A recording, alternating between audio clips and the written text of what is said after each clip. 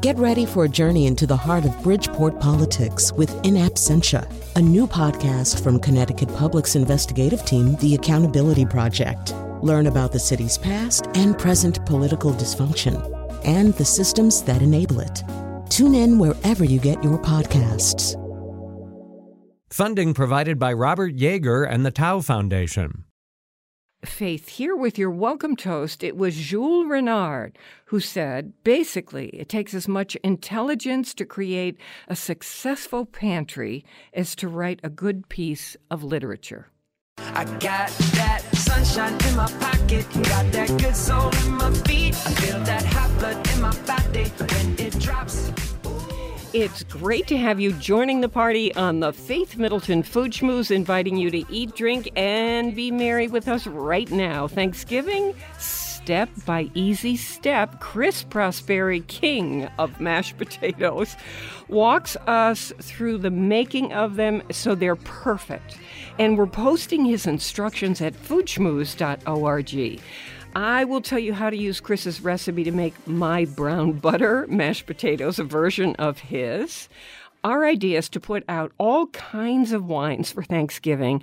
No stress, easy on the wallet. Our featured cookbook author has lots of great ideas for leftovers that you can eat as an entirely different meal, as you'll hear. So make extra everything. Scallion pancakes for Hanukkah Christmas, and from Julia Turshen, sheet pan sausage stuffing for Thanksgiving. That's all coming your way. My food buddies are here at our culinary studios at the Big G in downtown New Haven, Gateway Community College. We have 5 professional kitchens to use in the Big G's culinary training program, as you know. Smell the cookies baking. From our sister public station in Phoenix, KJZZ, senior contributor Alex Province will be with us in a little bit. A senior producer, Robin Doyen-Aiken, wine broker, Mark Raymond, senior contributor, Chris Prosperi. Hey, everybody. Hey, Faith. All right. Happy Thanksgiving. Yeah. All right, pop quiz. What do you all think is the most popular side dish on Thanksgiving? Let me just add here. You folks who, like me, guessed stuffing. Wrong. Really? Because that's where I was going. Wow. Stuffing's not the number one? Chris, it's your mashed potatoes. Dude. How do I know this? Yeah. I went on the internet machine. Yeah? Okay, here's another one. Which country is the most potato-loving country? Ireland. Yeah, I was going Ireland, too. Wouldn't you think? Yeah, Yeah. you would think. Belarus. Belarus? Okay. I would I don't never even guess. know No. where that is. Geography lesson. I'm geographically challenged, I Me guess. too. All right, who grows the most potatoes in America? Idaho. You're going to say Idaho. Idaho, Of course. right? And it is Idaho, but 30 states now grow potatoes, Wow. and Washington State is nipping at the skins of Idaho. So, Nipping at the skin. but look, Nice. here is my favorite fact as we get to how to make mashed potatoes. How big was the largest potato grown in recorded history? In other words, in contemporary times. It's in the Guinness Book of World Records. I'll say 5 pounds. I'm going to say 35 pounds. No. No, that's a small child. It's a small pumpkin. That's a toddler. 5 like pounds. a Volkswagen. What do you mean?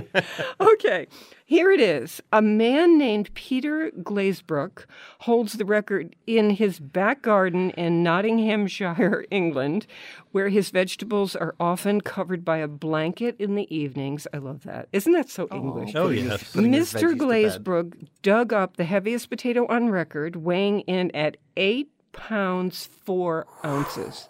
You should. I saw the picture. Wow. On, You saw the... on the That's like a internet newborn machine. baby. Yep. I'm going to have He- to Google that. Okay, he holds 2 other records apparently, one for the heaviest parsnip and one for the longest beetroot. Mr. Glazebrook is a rock star at the National Giant Vegetable Show in England. Can I tell you how much I want to go to that? Honestly. I think he deserves to be knighted, honored with, a walk-on for Game of Thrones, anything for this man. I When like you that. are a star at the Giant Vegetable Show in England, something special has to happen. Okay, ready, mashed potato lovers?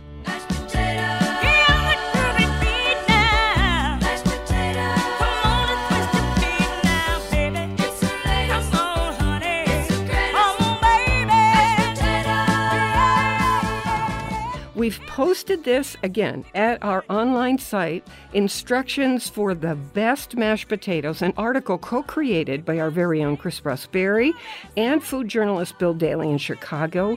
You can get help right now and forevermore at foodschmooze.org. Let's explain how to make super delicious mashed potatoes, even if you are using mere normal-sized potatoes. Okay, Chris, start us off. No skipping things. Okay, yeah. Come on, buddy. Anybody's You got this. confused, Okay, you jump this in. got to give credit to Bill, though, because Bill did exactly what you did just now to me. He said, slow down. We're going to get everything in that you do to make mashed potatoes. And we're not going to read everything. No, not but- everything, but we'll give you the highlights, right? Because there's a lot of technical stuff in mashed potatoes that people don't realize. Well, you explain why things are the way they are with mashed potatoes, and this is how people who know what they're doing. I don't.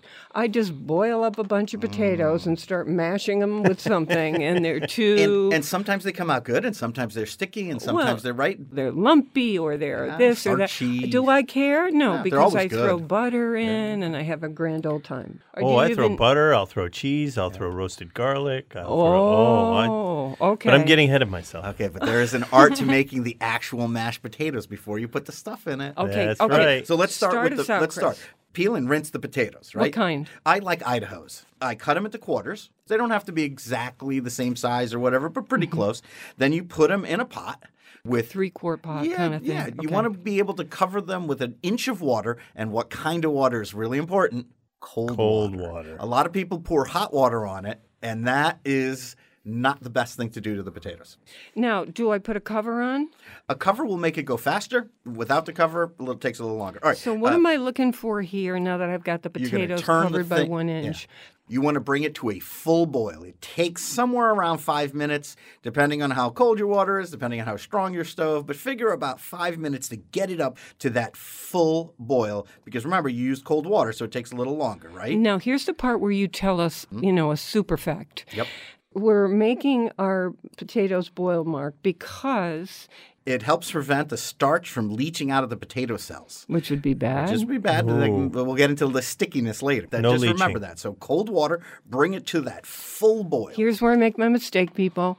I keep it boiling for like a really long time. And you're saying There's no. the next step. So as soon as it comes to this full boil, you immediately turn it down to a simmer. Do you do Simmer. that? 180 No. degrees.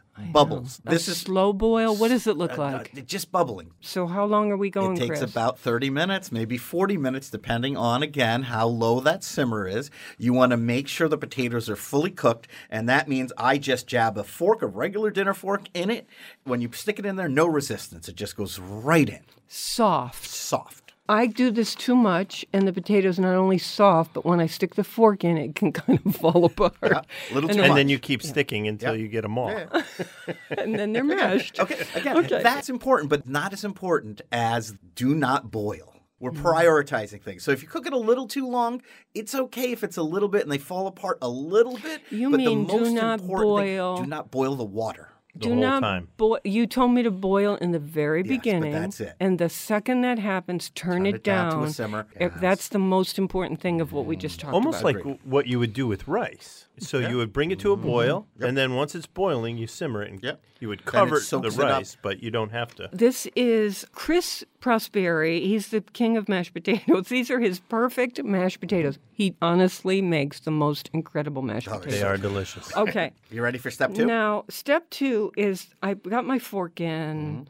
It's good to go. And again, this entire set of instructions is posted at foodschmooze.org. You'll find it now through the Forever. holidays. Forever. Okay. Use it. The end of time. End of time. So this is now Infinity and step beyond. 2. Here's- But this one is a high priority too, just like don't boil, right? This Excuse one me, is but what am I doing with Okay. my softened potatoes in the water now that we're going to do this other thing? No, you see, it says in the meantime. So while that's simmering, you're going to do this. It takes 30 minutes. You got plenty of time. Okay. Right? Yeah. You could be reading a book or whatever, but let This them is cook why slowly. you read a recipe. Yeah, full All the way. Oh my gosh, All the so way important. All the through. way through. In the meantime, in other words, while they're doing that simmer thing, what do you want us to do? Cream and Oh, yeah. butter, no skimping here, right? And you take your butter and your cream, put it in a pot, and on low heat, you just melt it. basically. The low heat is melted. vital You don't want to boil here. it. Yeah, you don't want to boil Because it. it's cream and butter. Yeah. You don't want the separation. And you can do this while the potatoes are cooking. So put it on a burner, put it on the lowest setting your burner goes, and just let it sit there. And by the time lowest possible. Yeah, by the time the potatoes are done, this is you nice. can throw it and in the warm. microwave for 30 No, seconds. here's the microwave thing. works too. This is heavy for me to get this pot of potatoes and super hot water. I've burned my arm I don't know how many times. Now we're going to strain the potatoes, right, into a colander. Mm-hmm. Chris, you use a towel, oven mitts. Yes, very hot pot, right? Boiling water, simmering water, very hot. A lot of steam when you dump, so don't stand over it, right? Dump away from yourself There's because my it is injury. Yeah, it's steam. If you're really worried about it, take your pot over to the sink and you can use one of those spiders, those little scoop things, and scoop out the potatoes. That's easier if it's too heavy for you to dump. We see the steam coming off. Mm-hmm. I don't even think about it except that I've burned my arm. I don't think of a thing. You're Chris in says, pain. super fact, this important. steam coming off these potatoes So is... important. Go ahead, Tom. All right, it's important because that steam, remember what steam is water. Right. So you want these potatoes, when they're ready to be add to cream and mash, you want these potatoes to be dry, not wet. And you know why? This is the most exciting part of the whole recipe. Come The on. less water that are in the potatoes, the more cream and butter you can put in the mashed potatoes. All right. It absorbs It absorbs more? it. Yes. Oh, this is Yes, vital. so this is vital because remember, good mashed potatoes got to have a lot of butter and cream. I don't do this, but a lot of no. chefs I know. This is silly, this but I'm is just letting you how crazy super crazy. fact. But some chefs, and most of them are my French friends, they put their potatoes on a cookie sheet and a 300-degree oven and dry them before they mash them. Wow. Block your ears. Yes. But you So- want to dry them, so No let way. them steam. So you let the steam come off. Does it start to subside? It or- subsides, but I'll tell you a little trick that I found even after I wrote this recipe. This is a little trick, right? Open them up, like move the potatoes around a little bit, more steam will come out. Yeah. I should give them a little shake every once in a while. So not long. You just want to do it till they're dry. They change color. You'll see it. They look wet when they come out of the water. When the steam comes off it, they look like they're dry. You know what? I always say it. They look thirsty. And they're Oh, thirsty for yeah. cream and butter. Aren't we all? Yes. Okay. All right, ready for step 3? This is an old school thing. Remember Mm-hmm. how people take the potatoes right here and they put them through a ricer? Or a Yeah. Remember your Yeah. grandparents? Oh, My yeah. mom- My my mom grandmother used- used to do it all the time. My yeah. mom did food. I mill. don't do that. Do we have to No. do that? No. I'm a man. I've got a little pampered chef tool that's got the Yes. holes in it, and I They're just called potato mashers. potato mashers, and I just know. boom, boom, boom, I boom, love boom, that. boom. Okay, so I've got a potato Mm-hmm. masher in my hand, and these potatoes, where are they? I put them in the colander. Yes, but you've moved them now to a bowl. You either move them to a bowl, or Mark's idea is really good too. If you're not like me and have people doing your dishes for you, move it right back into the pot. Just make sure the pot is dry. Bragging. Yes. Okay. Sorry. Okay, so the pot's dry, Yep, in the potatoes. back they go. Yep. Now you're going to not rice them, but you're going to mash them because I like them mashed because this is the difference. They're not lumps, but there's texture to them when you mash them by hand. There's little puffs of potato that like explode in your mouth. So I like leaving little, I don't mix them all the way. They're not I'm not whipped. Yeah, they're not whipped. I don't whip my potatoes. I like little texture differences. But I like them a little chunky Mm-hmm. because that's just me I too, like that too. biting into that, but I think that's not proper. We call, you know what? In my restaurant, when I'm training my new chefs, they say the same thing. My new chefs that come in my kitchen, and I give them this. We like to call them country mash. Oh. See, they're making fancy mashed potatoes, but our mashed potatoes, they're country mash. And then So you get a nice. I'm just go ahead. mashing away. Yep, mashing away. But you're not destroying them, right? Because you want to leave a You little want a little texture. texture. You want a little texture in And there. now nothing's in there. I'm just mashing Mashed. plain Right. old potatoes. We've in added the pot. nothing at this point. What about salt? Yes, Did we- this is the next step. So yes, we've done nothing so far, but now we're sprinkling in about a tablespoon of salt. And That's it? tablespoon. we're just starting out, people. Okay. You gotta And have- we're All right. using it mashed that in, or Yes, just we're scoop it just around Oh. sprinkling it on top. And when I say a tablespoon, remember I'm saying kosher salt, not table salt, right? That's important too. You got to distinguish the two. because it's less twice, salt. yeah, if it's less kosher, salt. It's kosher because the flakes are bigger. yeah, okay. bingo. Now You're going to place I'm the looking pan with the over at warm that. cream. I'm looking over Yeah. at that pan of cream and butter. Mm-hmm. Or for me, I have made brown butter at this point. Oh, yeah. without the cream. Okay. For me, I've made garlic butter. So when we're going to mash it, remember, I don't want to mash, don't beat them up. Don't just go around the pot. Break up all the big pieces. The potatoes will crumble. And I'm telling you, if they're dry, they'll look like flakes of snow. All right. It's gorgeous. And they're I'm going to look at my potatoes so differently. This is like just, actually sexy. Listen, they are dying for cream and butter at this point, right? Because now you've salted them.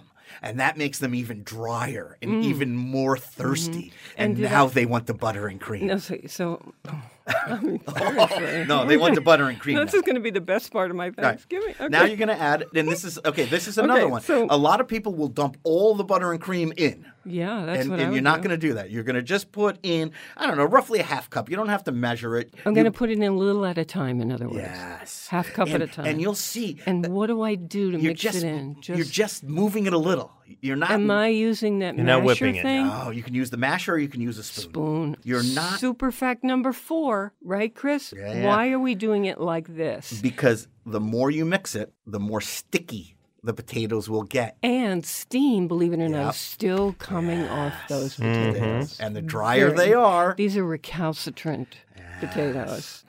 Now, once you get them wet, and you got some mashed potatoes, then I'm going to dump in a decent amount of cream and butter, and then I'm mashing them. I'm mixing it very slowly, dragging it slowly, the spoon or the masher in. Again, not mixing hard until I get the consistency I like. I like my mashed potato. It's the finest line between potato soup and regular mashed potatoes. You want right? So regular mashed potatoes to me are a little too firm. Okay. Right? This has got not soup, but just really sloshy.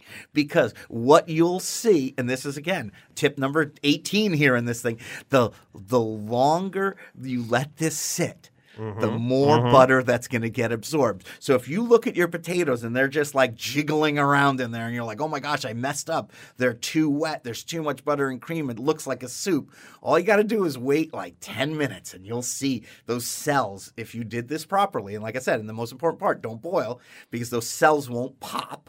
They'll suck up all that butter and cream. Really? Oh my gosh, it's heaven. Yeah, and the longer, if you do this like I do for the holidays, if you do it ahead of time, you can add even more cream because if it sits overnight in the fridge, it absorbs all of it by the time it cools. I love it. Fantastic. This is posted, How to Make Perfect Mashed Potatoes, thanks to Chris and Bill Daly, foodschmooze.org. And for my brown butter mashed potatoes, I would just cook the butter very slowly on the stovetop until it gets that hazelnutty aroma and turns a little bit dark. And then now I don't put cream in my brown butter mashed potatoes, but I'm rethinking. I know he's shocked. I'm rethinking this. What? I'm like, should I? Oh, but isn't it should going you? to cut that brown buttery thing back a little bit? Yes, it is. Well, a little bit, but All right, not much. I'm not doing it, but anyone is free to do it because it's a free country. Okay. That's right. Sort of. Okay, fast. You put your garlic in there. So I take a head. There's 2 ways you could do this, but I take a head of roasted garlic, take all those cloves, those beautiful golden brown cloves, mash them up, put them into that butter. This is roasted already. Roasted garlic. Mash them up into that butter, and then pour that in. That's and like that way it scampi really mashed just potatoes. kind of absorbs all that flavor. All right. But if you don't have the roasted garlic, you can buy roasted garlic powder from a Penzi Spice or something like that. By the way, for people who want lobster mashed potatoes, you just get lobster and dice it up, and there's usually a little juice in there with it, and you put that in there with goodness. and you have lobster mashed potatoes. I don't know exactly how that goes with turkey, but who cares? Who cares? It's just crazy delicious. Who doesn't want lobster mashed potatoes? It's at foodschmooze.org. We have Julia Turshen joining us to explain how to do a sheet pan stuffing. Oh, and we tested a Zinfandel and it passed with flying colors. So we're going to tell you about that too. More mouth-watering conversation and fun ahead on the Faith Middleton Food Schmooze. I hope you will make a charitable contribution to feed the hungry. Now's a good time. We're online now at foodschmooze.org and we'll be right back.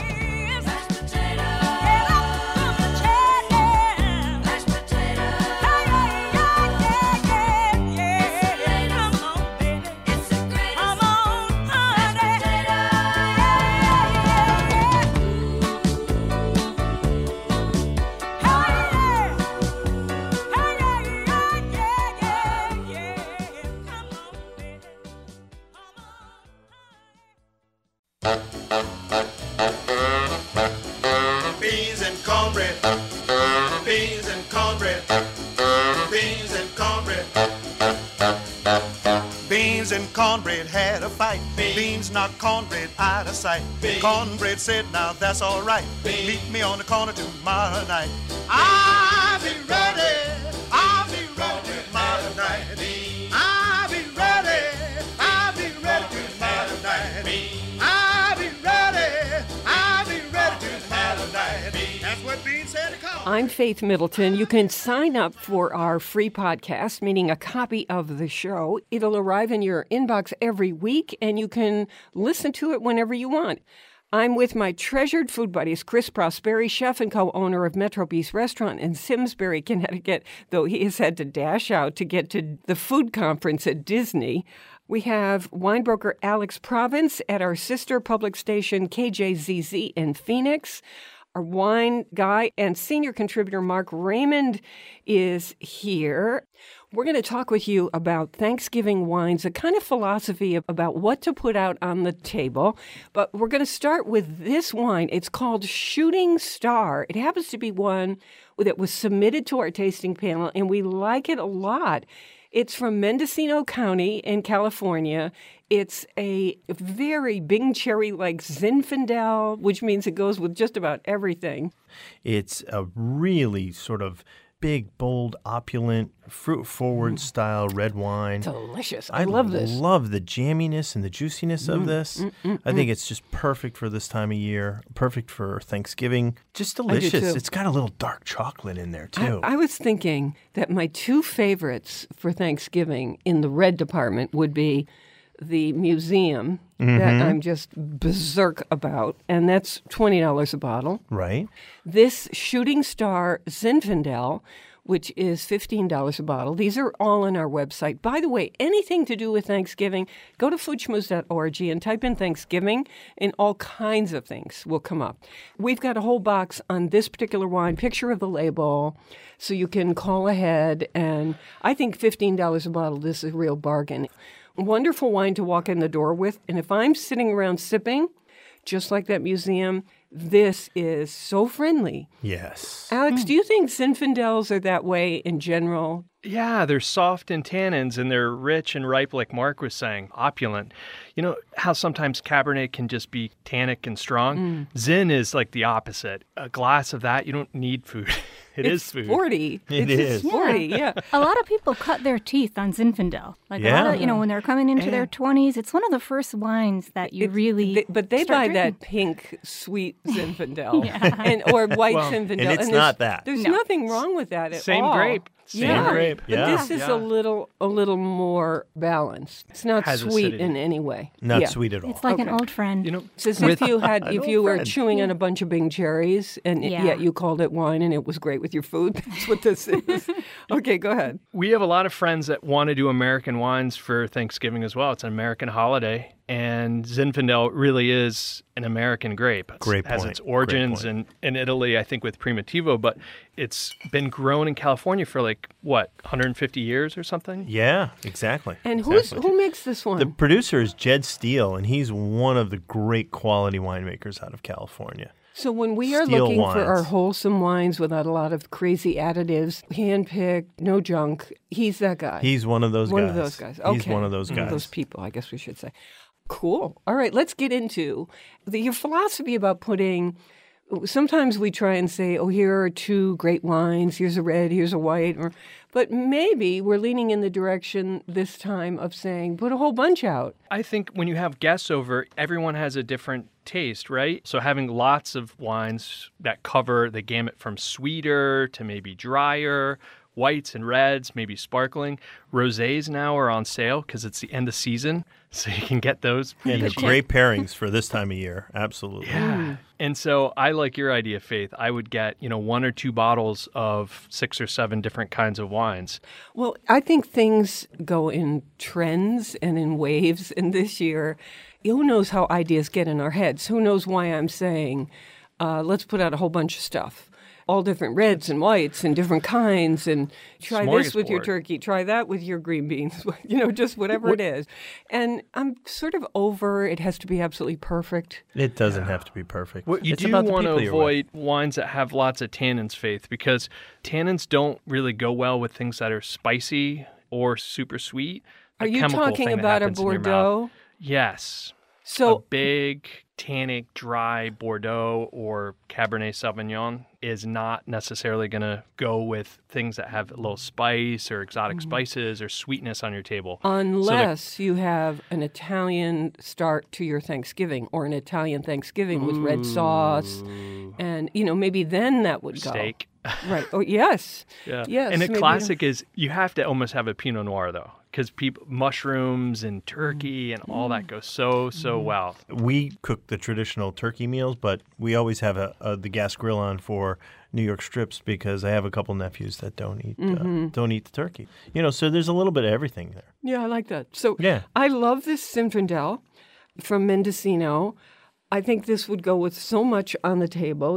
I am a nut about the museum reserve wine that we had on the show. $20 a bottle on that one. That goes with every darn thing on your Thanksgiving table. Was that Grenache or Tempranillo? Tempranillo. 100% Tempranillo. Old vine Tempranillo. Yeah. Tempranillo and Pinot Noir are so similar in that they're both so soft and elegant. We haven't done whites that would be good. I think many. Alsatian whites would be good. Rieslings. Dry Rieslings. Yeah. Yes, from Washington State. That's right. And Pinot Gris. The ones from, St. Michel has the Eroica that is a good compromise from people who like super sweet, and then also your wine geeky friends that will appreciate a sweeter Riesling, but it's really, really well made.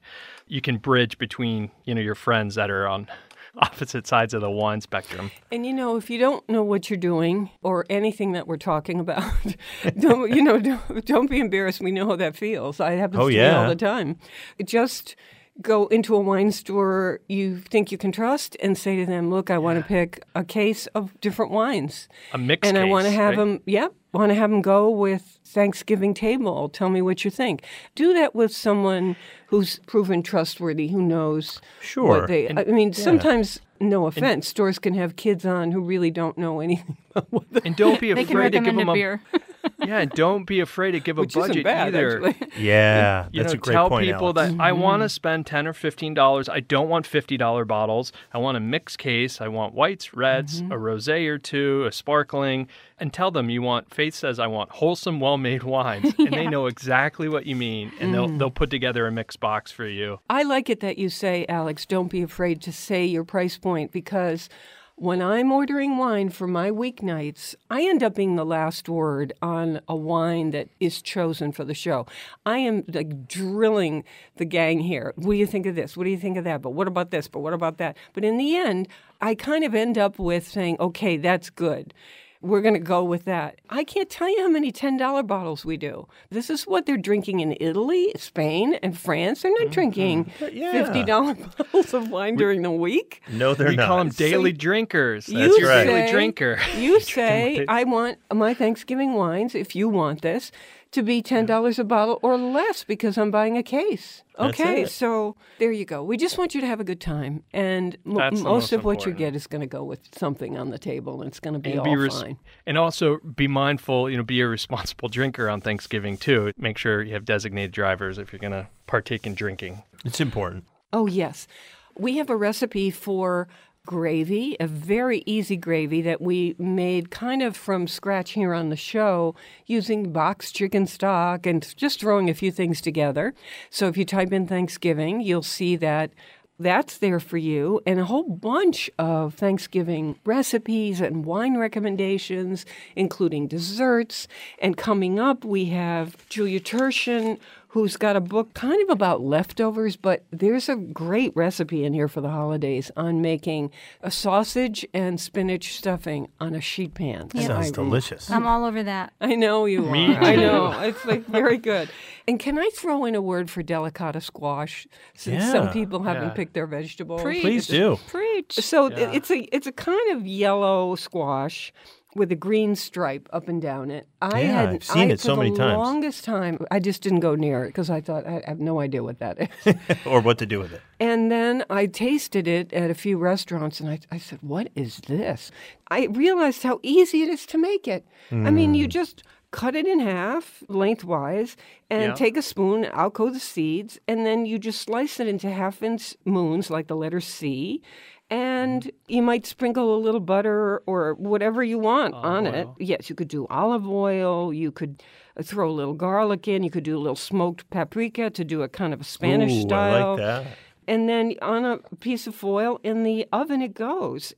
It's wonderful as a squash, and that's an easy one to do for the holiday. I'm definitely Faith, doing it's cool you're saying this because I have more friends now that are on like dietary restrictions that are going towards squashes and pumpkins more now as a staple in their diet. So this is a good one for me to know. I always put a warm spice on my squash, so I like nutmeg and cinnamon. It's like, I feel like it's cheating. It's almost desserty. A little drizzle of honey. Would you put that on delicata? Absolutely. Oh, I'm going to try that, Robin. I like the honey idea, too. That sounds delicious.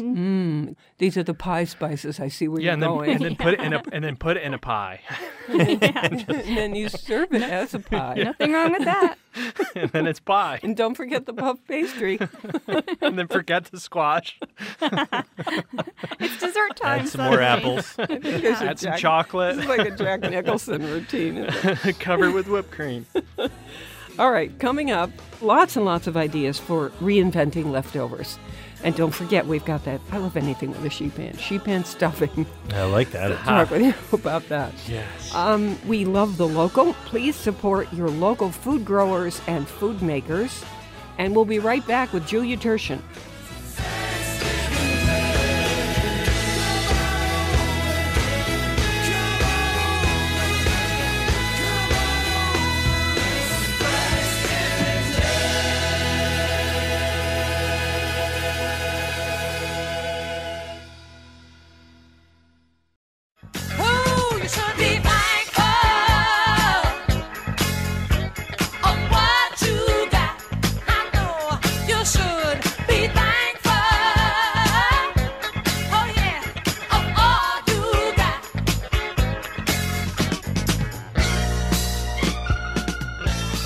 I'm Faith Middleton. This is the Food Schmooze Party, offering the richness of life and coming to you in Connecticut, Rhode Island, Massachusetts, and New York, including Westchester County, the east end of Long Island, that meets the Hamptons, too. The senior producer is Robin Doyen-Aiken, and to hear this show on Connecticut Public, it airs Thursdays at 3 and 9 and Saturdays at noon. Podcasts and our curated recommendations are always online at foodschmooze.org. And don't forget, because it is holiday time, all you have to do is go to foodschmooze.org and type in the word Thanksgiving, and a lot of great stuff is going to come at you. Like our guest, I love leftovers because, as Julia Turshen says, leftovers mean you're already halfway to the whole meal. But here's the thing. I'm alone several days and nights each week, researching, inventing, trying recipes in my home test kitchen. By dinner, I don't want to lift a finger, so I'm ready for leftovers. But I mean, seriously, just the leftovers. So I eat the gloppy leftover salad. I gnaw on 2 small cold lamb chops from yesterday's test recipe. It's like an episode of The Bachelor. So let's get some inspiration from cookbook author Julia Turshen. You'll remember she did the cookbook Feed the Resistance. This new one on leftovers is called Now and Again. It's about making things ahead, doctoring the leftovers that you planned on or didn't. It's not about watching Rachel Maddow gnawing on a pork chop, my style.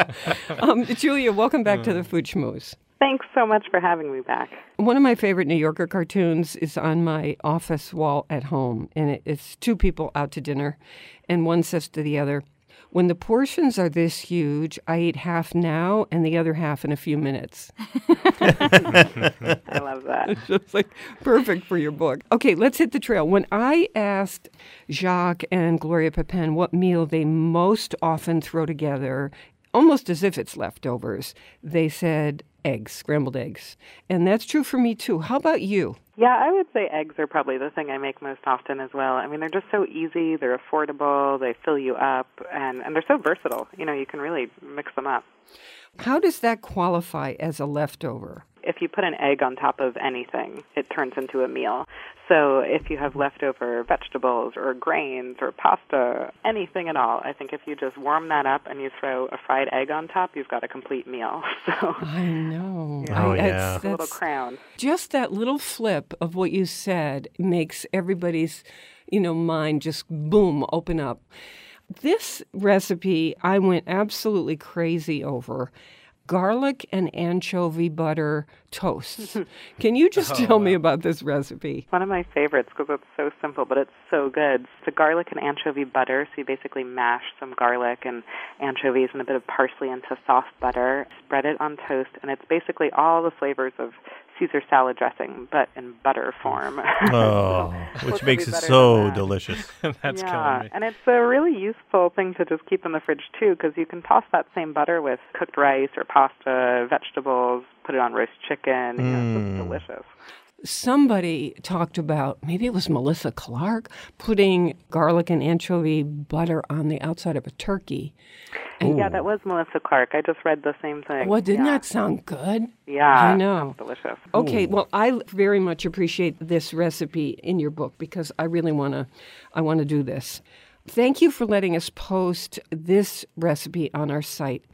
Sheet pan bread stuffing with sausage and spinach. I love everything you can do on a sheet pan. It just fills you with confidence that you can just toss these things together. We're talking about country bread, could be sourdough, torn into these bite-sized pieces, a little olive oil, some fennel sausage, Italian fennel sausage. You take the casings off and you've got that delicious inside, some onions and celery and garlic, sage leaves, chicken stock, maybe you have turkey stock, you lucky person, frozen spinach that you defrost, Italian parsley, eggs, and butter. Those are all the ingredients for a stuffing, or a stuffing like bread pudding is really kind of it. So tell us how it comes together. It's a great idea. Thanks. This is my absolute favorite. And so you tear up all that bread and put it on a sheet pan and toast it in the oven just to dry it out. And if you're using stale bread, you can just skip that step. But you basically just want to dry out the bread so that it will absorb all the flavor you're about to add to it. Crumble and cook the sausage just to get all the fat out. And then you add all those aromatic vegetables you mentioned, the onion and celery and garlic. Cook them with the sausage and that sausage fat, and add the fresh sage and the stock and then the spinach. And you mix it all together, and you have this really flavorful mixture. And you toss that with the really dried out bread so it'll soak it all up. And you add some eggs. Press it back into that sheet pan that you just, toasted the bread on. Dot the top with butter, and then you bake it. And basically what happens is it's a really typical bread stuffing. It's got all my favorite flavors, sage and sausage and everything. But the fact that you do it on the sheet pan means that everyone gets a crispy portion, which to me is the best part of stuffing. So, instead of fighting over the corners, each portion is delicious and crispy. And it also cooks a lot faster since it's thinner. Alex, don't you want to take one of those crispy bits and put it on a sandwich the next day with the turkey with a little gravy and some mayo? Oh, cranberry sauce. Oh. Yes. Put a fried egg on top. Oh, yeah. Glass of wine. What's better? I feel hungry for that right now. Okay, so here's the thing. We're going to get to your description of stress-free Thanksgiving in a few minutes, but first, I love that you did a not kosher Jewish Christmas section. And in that section, we have crispy scallion sesame pancakes, which is one of my favorite things on earth. I wish you lived near me because I think we like a lot of the same things. This has flour, some sesame seeds, salt, sesame oil, key. You boil some water, there's a little rice vinegar and soy sauce and scallions, of course. These are not hard to make. No, they're not, and they're actually really fun to make. because you basically get to play with dough. And the dough itself is really simple. It's just that mixture of flour and salt. And then to flavor it, you add the sesame seeds directly to the dough and a little bit of toasted sesame oil, which is just full of flavor. Yeah. And then you add the boiling water to that flour mixture. And it's a pretty dry dough at first, and you just let it sit for a couple minutes, absorb the moisture, and then you knead it a little bit, let it rest, just give the gluten some time to relax. And then you break it into pieces, and you roll that dough that already has the flavor of sesame in it. You roll it into little rounds, almost like little mini pizzas, and brush the top with a little bit of just plain canola or vegetable, any kind of neutral oil. Then you sprinkle sliced scallions right on top of your little dough round, almost like you're making a scallion pizza. Yes. And then you're going to roll up each round of dough. So basically you're getting this concentric circle of scallions in your dough, and you're building layers. And then you have these little, almost like scallion cigars or little yoga mats. They're rolled up into a coil. And then you take each of those and you coil them around like you were coiling like a hose or a rope or something. And then once again, you roll them into a round. And I did a whole series of photographs to show you because it might sound harder than helpful. it is. But it's actually really, really easy. Basically, you're making all these layers, and each layer has that flavor of sesame and scallion. And then you cook them in a hot skillet just with a little bit of oil in the pan. You make a really, really simple little dipping sauce of rice vinegar and soy sauce, plus a little bit more of that toasted sesame oil. They are so good, and they're so fun to make. If there's a kid around or something, it's a fun thing to do with someone. I love them. And so delicious. They're delicious. Oh, my goodness. This is Julia Turshen, author of a cookbook for all seasons called Now and Again, and it's about reinventing leftovers. Julia, before we move to this next thing about a stress-free Thanksgiving, I was going to say the myth of the stress-free. How did this happen that you decided to do this leftover thing? Sometimes people who do this for a living will say, oh, I see a niche in here, a wedge. This would be a good topic. I know we could sell that book. And then other times it's because out of your life, you realize there's something you do and over and over again, and you think, oh, I want to share this with people. Now, maybe I made one sound better than the other. I really don't feel that way. What was it for you? How did you end up doing this book on leftovers? For me, it was definitely the latter. It really came from what I do just naturally in my day-to-day life. So my wife, Grace, and I, we live in a very rural area. We eat almost every single meal at home. There's not many restaurants near where we live. There's no takeout or anything like that. I also love to cook, so it works out.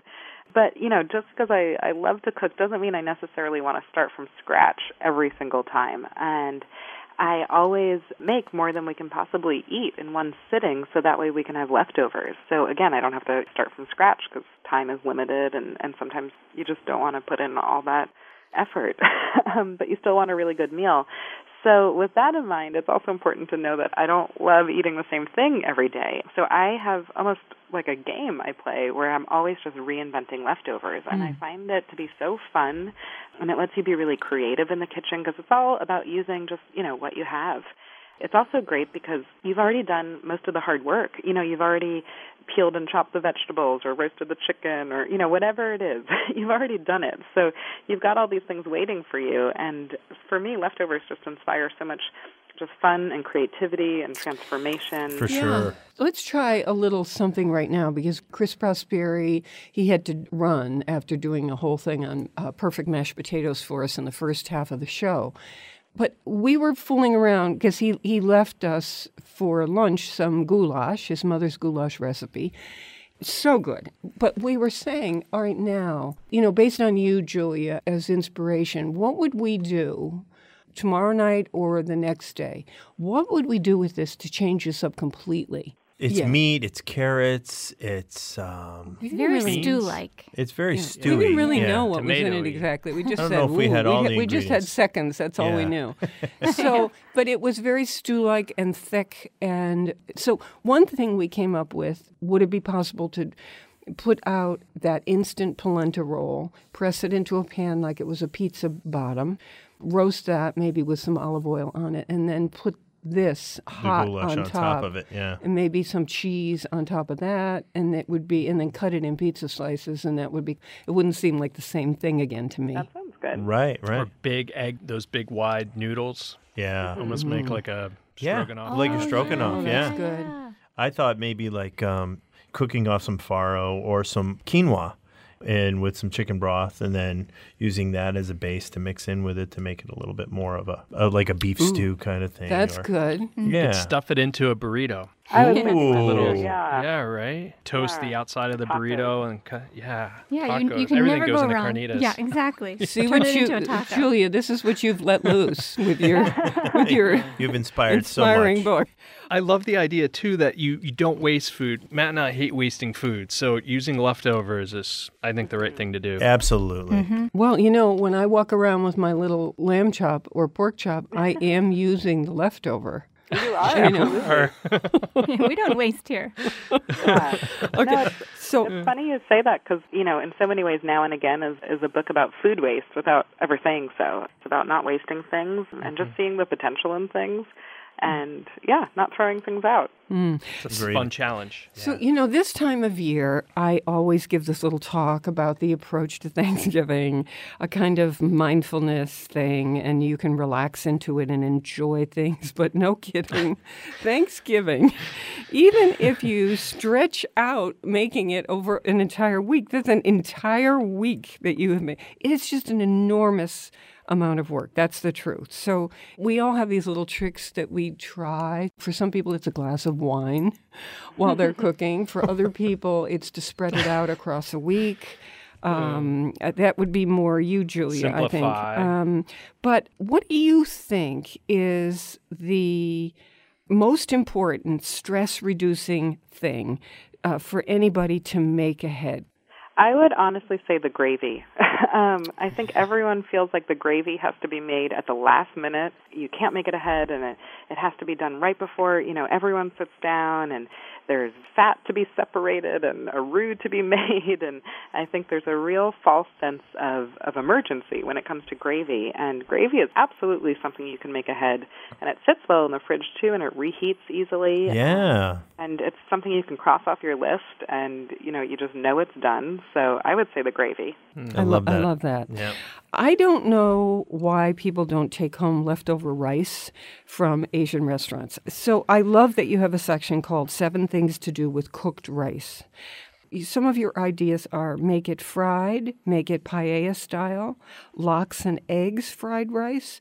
Vietnamese is comfort soup, and brown sugar rice pudding. Can you pick one of those and say, here's how you use that leftover rice without an enormous amount of effort to make something delicious? I would go with the Vietnamese comfort soup. And you just put all your leftover rice in a pot with some chicken stock, and you add some fresh ginger and garlic, a few spices, dried cloves and cinnamon, star anise, which just gives it like an amazing, amazing flavor.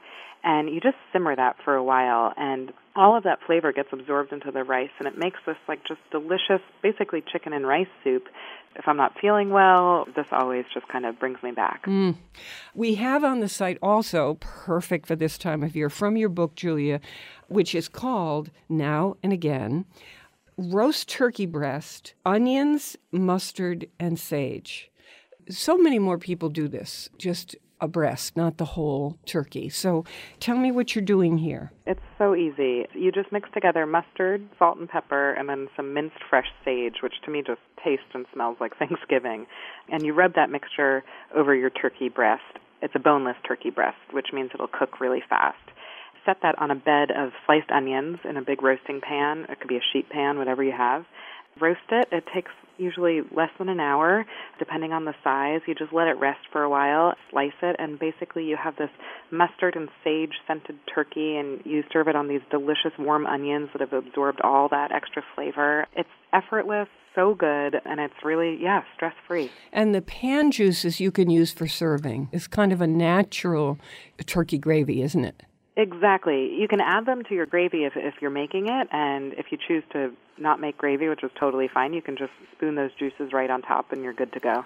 Well, that's at foodschmooze.org. Thanks to Julia Turshen, author of Now and Again, which is very inspiring about using leftovers to make other meals, just reinventing what you have, and it will make you think in a different way. I find that, and it inspired us at lunch. So thanks for being back with us, Julia. Thank you so much for having me. Okay, happy Thanksgiving. Yeah, we'll see you soon. Happy Thanksgiving. Okay, bye. Bye-bye. We're on Connecticut Public Radio Thursdays at 3 and 9 and Saturdays at noon. Weekdays, listen for my 60-second food schmoozes and never eat more than you can lift. In New Haven, I'm Faith Middleton.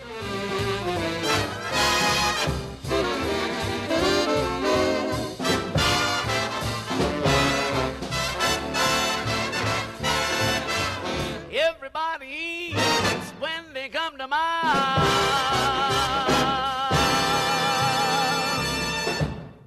Hey, don't want the party to end? Well, neither do we. Talk with us anytime online at foodschmooze.org.